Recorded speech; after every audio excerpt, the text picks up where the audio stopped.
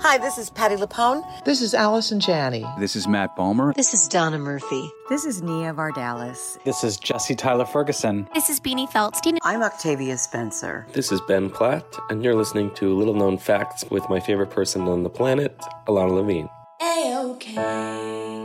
Welcome to Little Known Facts, a podcast where you will hear unfiltered, raw, honest, and uniquely funny interviews with artists you love as they talk about the art they love to make.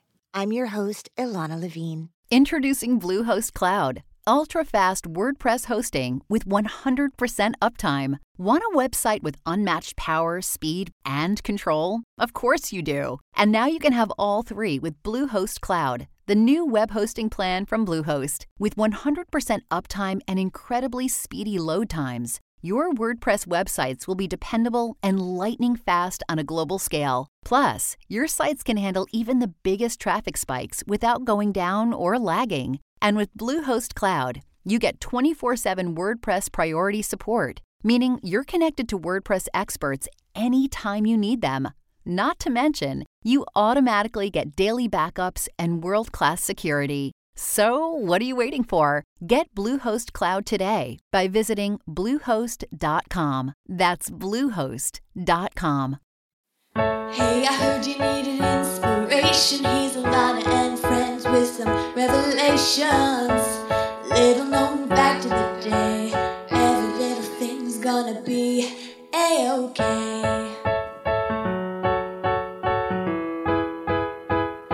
A-OK. Little known fact about my guest today, she may have become a household name by playing Alana Beck in Dear Evan Hansen on Broadway, but the incredible amount of art this woman has put out into the world as a writer, as a singer, as a director, as an actress, knows no bounds. Welcome the glorious Kristolyn Lloyd to the podcast. A-OK.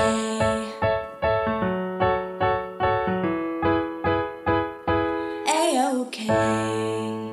Hey everyone, my guest today is Kristolyn Lloyd. Kristolyn is an award-winning Broadway actress and singer. She most recently was Jo March in an off-Broadway production of Little Women and Princess Fay in Bliss the Musical in Seattle. She is most known globally for originating the role of Alana Beck in the Tony Award-winning musical Dear Evan Hansen, as well as Heather Duke in Heathers the Musical off-Broadway, and Daisy on the daytime soap opera, The Bold and the Beautiful. She has worked as an audition coach, teacher, and director for all ages, and recently was honored with the Core Values Award for Artistry, Professionalism, and Compassion by Broadway for All, an organization committed to the inclusion and equity of BIPOC young professionals in the arts. It is an honor to have the glorious Kristolyn on my podcast. Welcome, welcome, my friend. Oh, wow. Thank you. That's a cool bio. Like, I was thinking about if I had told my adolescent version, the most awkward version of myself back in the day. If you had read that to her, she'd be like, what? Well, can we go back? What a perfect opening statement. What a great thesis to begin this conversation with. When you picture that young girl, where were you? Where did you grow up? Who was around while you were having these conversations with yourself or not? Exactly, with myself. I grew up in a small community called Spring outside of Houston, Texas. And I had two older brothers, and my parents are total nerds, and they love numbers and engineering. My mom's a math teacher, my dad's a chemical engineer. But somehow I found my way to the theater and to the arts, and I was singing in church, like in the church choir. Now, I went to a predominantly white church. I lived in a predominantly white area. And so, church choir is a little different when it's an all-white choir versus an all-black choir. But that was my upbringing, that type of contemporary, like Christian music and vibe. And as I got older, I somehow found my way to the stage in high school and decided this is what I wanted to do.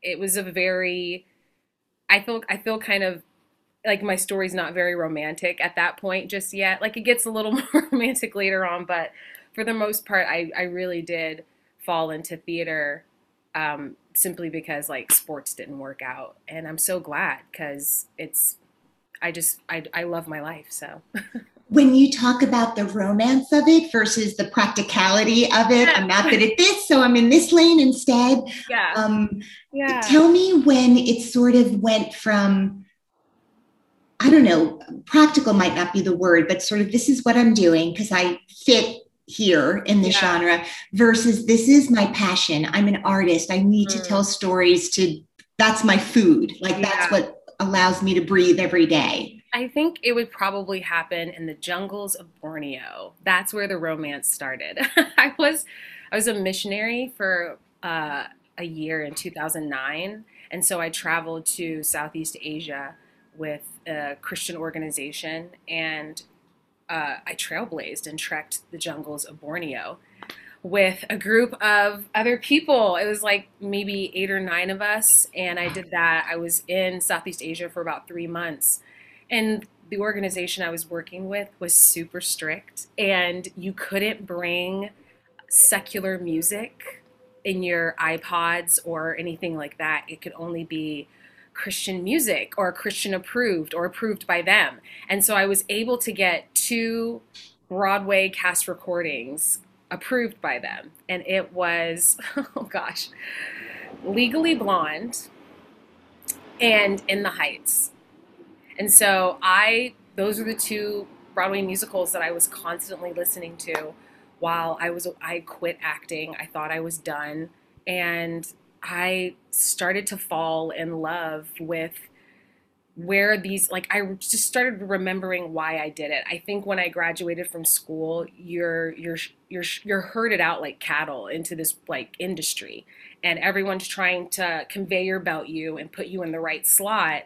And I had been very disillusioned in my first year out. I had gotten some really beautiful opportunities, but was like I said, disillusioned by maybe some of the jadedness of the people around me, or, and I think everyone kind of feels this at some point in their career where you're wondering, like, why am I doing this? What is the point of being an artist if I, can't take vacations when I want, if I can't buy groceries, if I don't have gas for my car to get me to work? And so it felt really good to let all of it go and go pursue something that I also was passionate about, which was my faith and spirituality, but to find myself coming right back around to what I was created to do, which was to be an artist. And so I would say that's when the romance began, just laying in the dark in a clay hut in like a glue farm in Indonesia, just listening to In the Heights. When you talk about sort of this idea of coming out of, you went to a musical theater. Did you go to a conservatory? What was your college experience? Where did you go? I went to Carnegie Mellon University in Pittsburgh. And okay. Yeah, it was, they select a certain number for actors and a certain number for musical theater majors. So it was a great experience. And, but afterwards, I thought I was going to go to New York, but I ended up going straight to Los Angeles. So, okay. Yeah. And is that because when you describe, I love the conveyor belt image of like all of these packages sort of being sent to their different destinations, as it were. And so were they like, you should go be on TV? Like, what were their, or how do you feel like when they tried to put you in a box, which is often what happens, and then you have to like pop out of the box and go live your life. What was sort of the messaging that you had based on your time there and the teachers sort of saying what they thought? It was a culmination of circumstances, with feeling as though I was working really hard to get a musical theater education. And it's hard when you have teachers who just don't believe in you. And I unfortunately had a teacher or 2 that were lackluster in my potential. And that's what college is for. College is for tapping potential. It is for draining a student and seeing like, how deep can this well go? Mm-hmm. So it was just unfortunate at that point. I also experienced getting out into once I decided to go to LA, because I would go to New York and did my showcase, and agents and casting directors at the time were comparing me to Anika Nani Rose. And at that time, there was only room for really one Anika Nani Rose if you're a Black woman. And so I found agencies being like, her agency, I remember at the time, I can't remember which one, but they were like, we already have her. And when New York's showcase felt like I wasn't getting bold responses, Yeah. I was like, well, I'll just go to New York and just, hustle. I will make them remember me. I will let them see that I'm different. And when I got to LA for our showcase, I was, I just didn't care. I was like, I'm just going to have fun. I had written some of my material for my showcase and was just ready to have a good time in LA. And I got up there to do it. And I guess because there was no stakes for me, I had such a great response. I had an overwhelming response. I couldn't take all the meetings before I had to leave.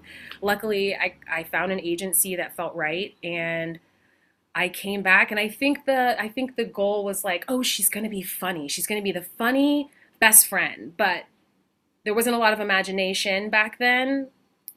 It's great how things have changed now. But because I wasn't, like a heavy set Black woman, that took me out of a category. Mm-hmm. But because I wasn't, skinny and like, I don't know, I had an acting teacher in LA, Leslie Kahn. She gave me, I would get great notes and feedback. And I finally went to her and was like, I just feel like I'm not being pushed enough. Like, I'm really wondering, like, she's like, your acting isn't the problem. It's your look. I don't know what to do with this. And I look back now and I'm like, well, that's unfortunate because, I went over to a teacher that did, and I booked work, with that teacher. So I think it was just a culmination of things, of feeling like people didn't know where to place me on the conveyor belt. I would get feedback about being like Fantasia or Whoopi Goldberg, but also Regina Taylor or Regina King. And I'm like, this is not helpful at all. It just led me on a deeper quest as an artist, I think, which is the most important outcome that can happen when you're being tossed among these waves of indecision. And yeah, you're waiting for your time to kind of blossom and be nurtured. So how far into this journey did your first audition for Dear Evan Hansen come along? Oh, wow. I had spent 7 years in Los Angeles, and then I moved to New York, and I think it was a year and a half into being in New York, I was working on a show called Invisible Thread at Second Stage, and I so I went in for it while I was doing that show, and yeah, before we opened that show, I knew I was going into it. I was going into the next show at Second Stage called Dear Evan Hansen. I knew nothing about it. So this is post its Washington, D.C. run? Yes. Okay, I couldn't remember it when Second Stage, D.C., and then Broadway. But so you went... Yeah, it went D.C., Second Stage, Broadway. And okay, so all you knew is they had done it out of town. It wasn't a household, 3 household words, the way it has since become. When you saw it, because I feel like if I had read that script before you were Alana Beck, I don't know. All I could imagine is, now all I can think of is you, like in that part, like it is you. And so how did you kind of know what to do with it? When I first read the script, I called my agent and I said, how is this going to be a musical? I said, this makes no sense to me. I said, maybe I'm just a little too political, but this is a young white boy who has a very obscure mental illness that isn't quite defined. And he tells really big lies for an entire 2 hours. And then there's no consequences at the end. And I was very uncomfortable with playing what seemed like the antagonist in the script. And it was an opportunity to originate something. It was an opportunity to go into a room and see, how much influence can I have as the originator of this role. I think it took doing a table read. We did a table read. And I think it's also just the magic of Ben and Justin's orchestrations and Alex Lackamore's work on it that enchant, the music is so beautiful. And when Rachel Bay Jones sings at the end, there's something very spiritual in the forgiveness that occurs in that moment that, maybe I always think maybe a little too deep, but, my questions around punishment versus rehabilitation often come up. Right. So, how did you intuit how to bring these characters to life so deeply in a way that we just love you from the minute you enter the stage? Oh, that's wonderful to hear. I cared. I just cared. Mm-hmm. It wasn't just a job to me. To me, this was, if this show is going to be what they said it was, I want to leave some sort of, legacy behind that other brown girls can be really proud of. So I just cared a lot, I think. And that's also who Alana is. She cares. And I think that's probably what people saw, was me wanting to infuse a real life person who doesn't just, show up every 3 or 4 scenes to serve a purpose, but she has a life happening in the midst of this world that we may not be seeing. Was it a hard audition process or? Honestly, it was very easy. The stakes felt high because everyone was making such a huge deal of it. Right. But for the most part, I went in and I only met with them probably 3 times. And, it was a very easy room. Michael, Greif, and Ben and Justin were already very lovely and were fans of, it seems like everyone who was coming in for their show. So it was fairly easy. I didn't find, I hate to say that because, most of the things that have left me in tears on the floor through audition processes are parts that I never booked. Right. That you invested so much in and wanted to. Right. Yeah. Yeah. So how quickly into the run did you realize at second stage, even before Broadway, that this was something big? That's a great question. I think it hit me when we hadn't gone to Broadway yet. I don't even think, but someone a newspaper article was posted about it. And it was this full page. And I was like, oh my gosh, no one even really knows if it's we haven't even gone to Broadway. I think it kind of hit me then that I was like, oh, I'm in one of those musicals. It's a hit. It's a hit, Charlie Brown. Right? Yeah. And was that fun? Sure. Or was the weight of the show? Okay, so it was fun. Sure. I had a great time. I mean, who can say that their first Broadway show was a Tony Award-winning Broadway show? There are people who can, and that's a small percentage. And so I was grateful for the opportunity to experience the Macy's Day Parade, to experience going to the Tonys, and to experience an opening night party that had really the energy and the atmosphere of a great show. That's a blessing. So I am so grateful for all of those moments. Obviously, a show with the stakes were high. The stakes were high, and when you bring someone in as late in the process, they haven't had the show in their body the way that those who have been doing it for 3 or 4 years. So there was a bit of anxiety for me in the ethos. Catch up. Up. Even by the time we got to Broadway, I still felt like I was trying to keep up with,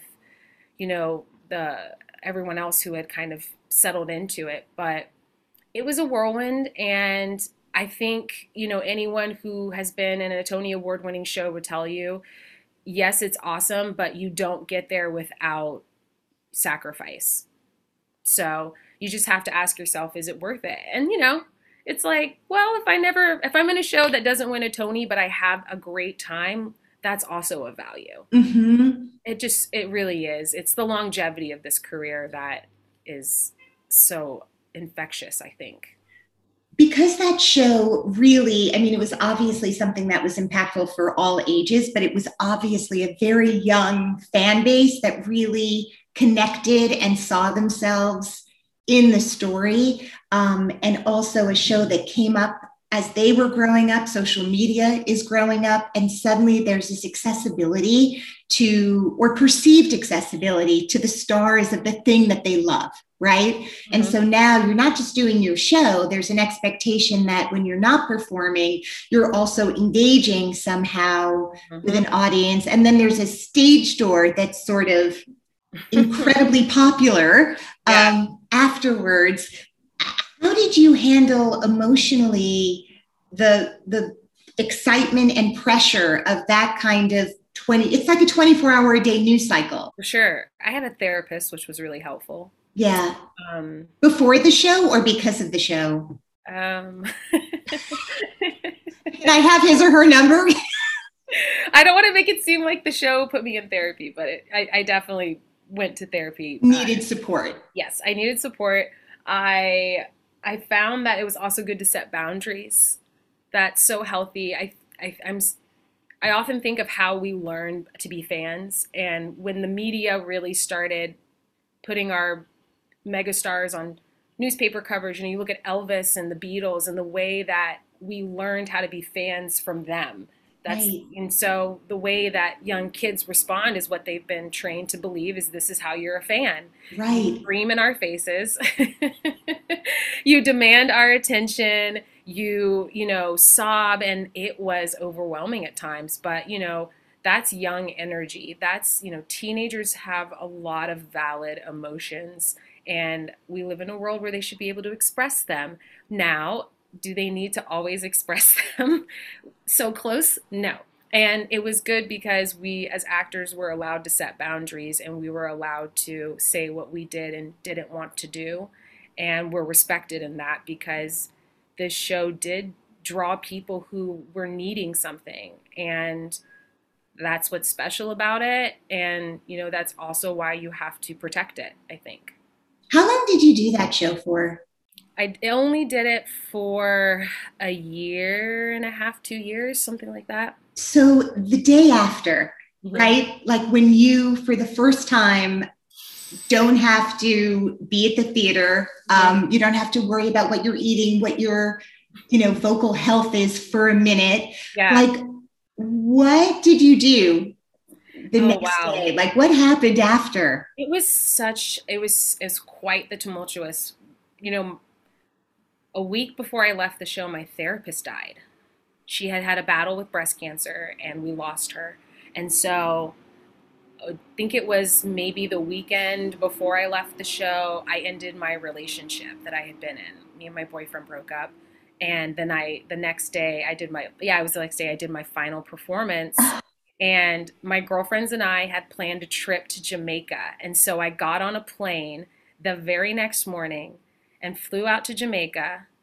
And I remember waking up, from a nap we all were in, and it was a beautiful Jamaica day. And just the sun is shining and the wind's blowing in through my curtains. And I just began to weep because that was a very significant chapter of my life that closed. And it did it so abruptly. And it also did it in a way that was like, nah, girl, there's no going back. Like the door closed. And I was like, wow, I'm leaving behind and moving forward. It was the emotional release. It was what I needed. And that's what I did the day after I left the show. I woke up in Jamaica and just cried and then drank a tropical, vodka martini of some sort. Beverages, lots of beverages. Well, you had to hydrate. Absolutely. Right. You were in a Broadway show that became like a big, huge Oscar-winning movie in terms of how popular it was and how everyone knows you from that. Do you go, okay, I want to set out now and do something super different? Do you make a plan, or do you just kind of see what comes your way? I believe that, God's waiting on you just as much as you're hoping for favor in everything that you do. So I, I didn't like to rush. I left the show to do something smaller that to me felt artistically fulfilling. And I wanted to tell the story of a Black woman and in a Black space. And so I did Dominique Morisseau's play Paradise Blue. And I think that's the sum of like what I want my career to be. Like, if I love the anonymity of Broadway, I love that you can be legitimized from an off-Broadway performance within the city, and people will want to give you more work. People will want to work with you, and that if you develop a reputation as a collaborator for developmental pieces, people will also call you into their rooms to work with you. And that's what I was discovering I really enjoyed. It was happening a lot post Dear Evan Hansen, and even a little before. And since then, I've started a directing career, and I am going to be directing a production of a play called The Right to Be Forgotten out at the American Theater Group in New Jersey.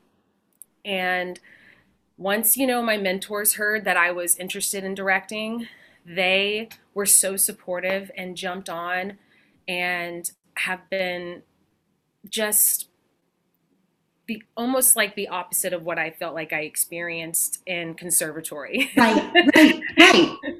So I think everything you're asking,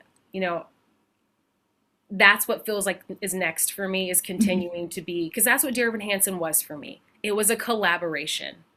For me, it wasn't just like being in a Broadway show. This is me as an artist collaborating on this project. And now it's time for me to move on to the next collaboration. So tell me why directing though? I mean, because you, first of all, we also, before we go, I have to talk to you about your cabaret show that you put together, because you talked at the very beginning about what it was like to be, a young Black girl in a pretty predominantly white church. And I imagine that's because you lived in a pretty predominantly white neighborhood. Yeah. And so I know that is very much part of the narrative of your cabaret show.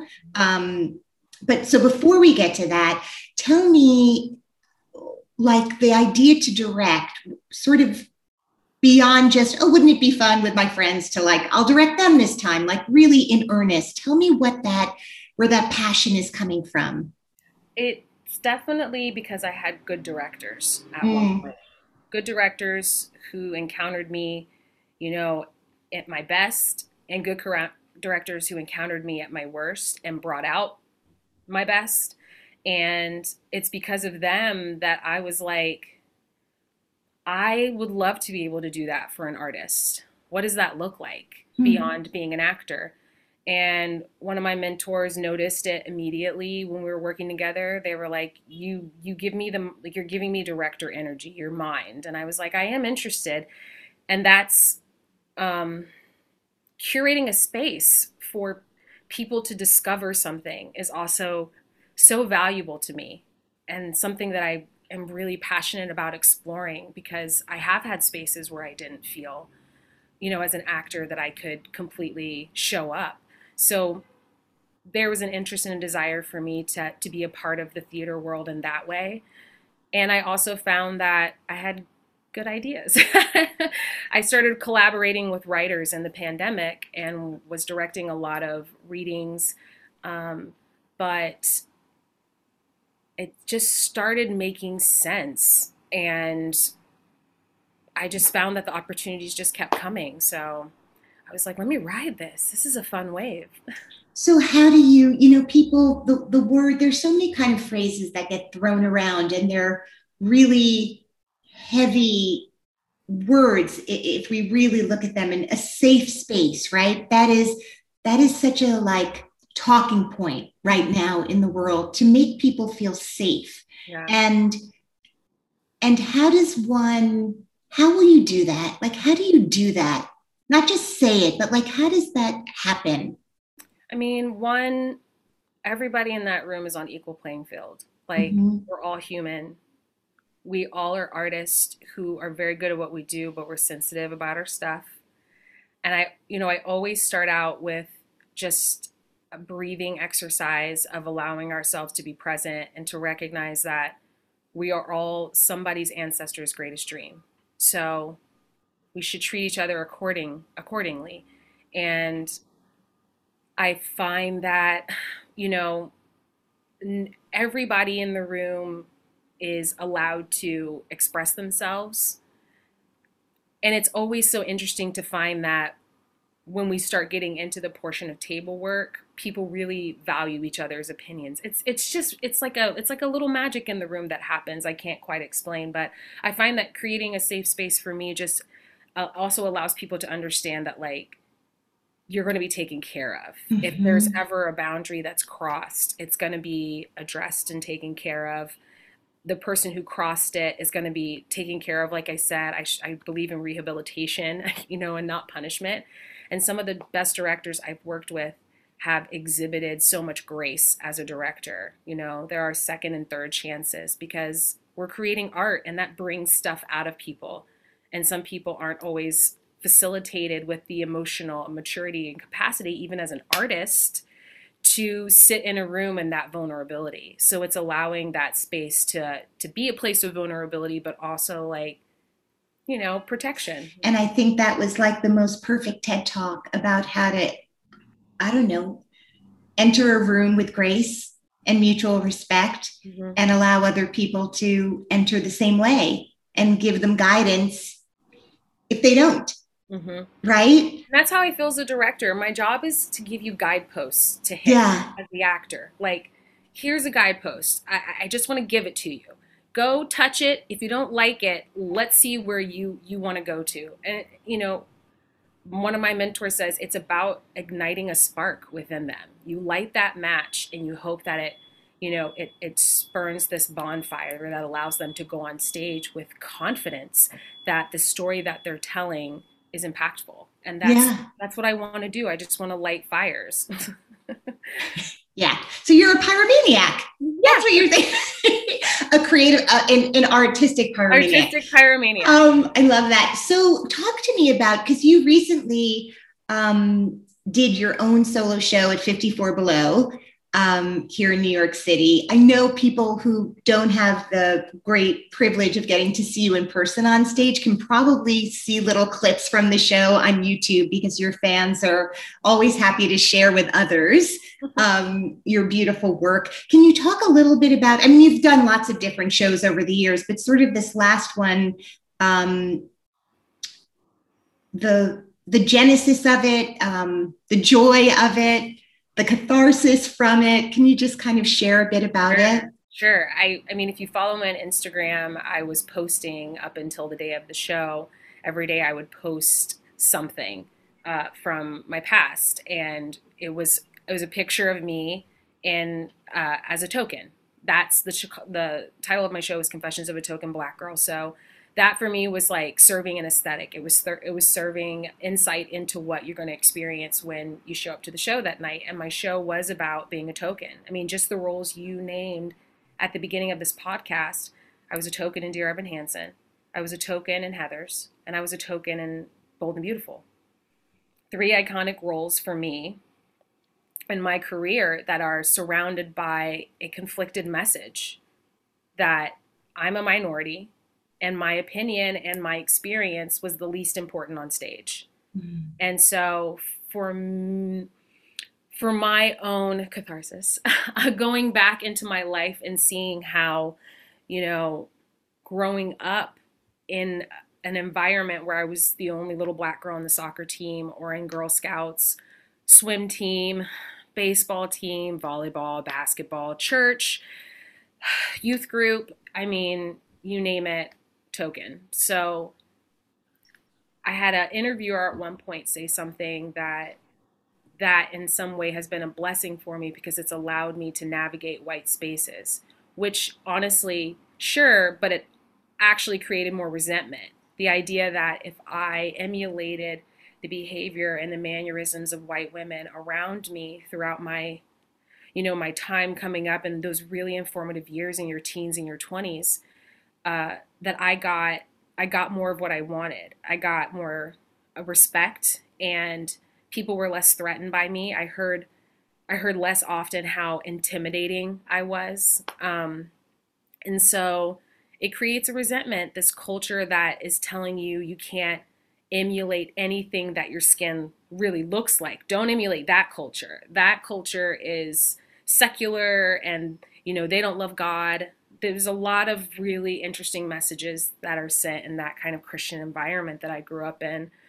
So doing Confessions of a Token Black Girl was extremely vulnerable. It was very scary, but I had written music, and so I debuted 5 songs that I wrote, and it was awesome. I had so much support from my community. I had so much love. I had so much encouragement. This was my first time doing something like that in New York, and it was my second time doing a solo show, just period. Right. I had done one in Los Angeles beforehand, and that was called, I think it was just called like Random Black Girl, or maybe it wasn't. I can't remember what it was called, but different theme. Different themes, and that was when I was exploring more of my spirituality at that point, and trying to figure out, what did that look like for me as an artist and as a Christian who had come off of that, huge point in my life of doing missionary work in Southeast Asia. So this was like a good 10 years later, and I'm recognizing that my career, the bulk of it is based on token assimilation. And I had to grapple with that a lot during the pandemic because I've done a lot of beautiful pieces centered around Black bodies, and those weren't the ones that got the most attention. Right. And it's hard to look back and you want balance always. So nothing is all good, nothing is all bad, So the pandemic was me sorting through that, trying to find it. And I think Confessions of a Token Black Girl at 54 Below was the first draft of that journey. So the music I'm not done writing it. And I've already started, culminating for the story and how to make that look like a musical on stage. So, it's been really fun, and to have people reach out and say, how can I help? Do you need free studio space? Like, let's get you an album. Let's get something, a concept. And I'm just like overwhelmed and so grateful because it's really hard to talk about my past because I just don't relate to that girl anymore. Right. And although I love her, I want to be able to look back and feel gratitude and respect for my own journey, because I'm still on it. I haven't arrived anywhere yet. I'm still on it. So, yeah. Wow. Thank you. Yeah. Thank you for being just so open and honest. I know you have so much going on, and so I am so grateful to you for the time that you set aside for this podcast today. I am really grateful to you for doing that. Before I let you go, yes, if you don't mind, you've already shared so much, but is there a little known fact about you that you can add to this incredible conversation? I rarely talk about this, but, and my mom and I are always like, so I did a girl group growing up. I auditioned for this girl group in Texas, in Houston, and it was like 3 girls. One of them wrote the music, and her mom was like the manager. It was 3 Black girls, and I couldn't tell you who they are to this day. And I still remember like one of the songs we learned by my mom. I remember she goes, well, they told you that they were getting ready to go on tour, and you said, Mom, I don't want to miss prom. I don't think I want to go on tour with this girl group. And I often ask her, I'm like, Mom, was that Girls' Time? Was that Beyonce's group when I was a teenager? And she's like, we don't need to ask these questions, Kristolyn. She's like, I don't want to go back. I don't want to try and find out. She was like, but so can you imagine? Not a lot of people know that, but I was in a girls group. I was like the rapper. I rehearsed with them. I was getting ready to go on tour. And then I was like, no, I don't want to miss prom. Ugh, what a dodo brain. And it may or may not have been. That's all we know. And when I met Beyonce, I was like, should I ask her? And I was like, don't, not yet. When you guys are like hanging out at the Met Ball, ask her then. Yes. Fair enough. Here's to that. Thank you so much for being on the show today. I wish you a beautiful day, and I cannot wait to see all the things you direct, write, star in, create that make the world more beautiful. Thank you. Thank you. Appreciate it. My pleasure.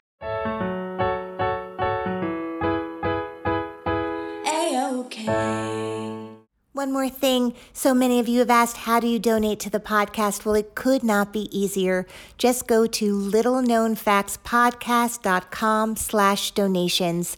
Instructions are clearly laid out, and I'm so grateful to you in advance for any donation you choose to make. But regardless, I have loved making the previous 200 and something episodes for you. I can't wait to make 200 more. I wish you a beautiful day. Stay healthy, be safe. Until next time. Clouds can make the wind blow, bugs can make the grass grow. So, there you go. These are little known facts that now you know. The episode was edited by Nicholas Clark. We recorded in New York City. And the Little Known Facts theme song was written and recorded by Georgia Famusa with backups by Caleb Famusa.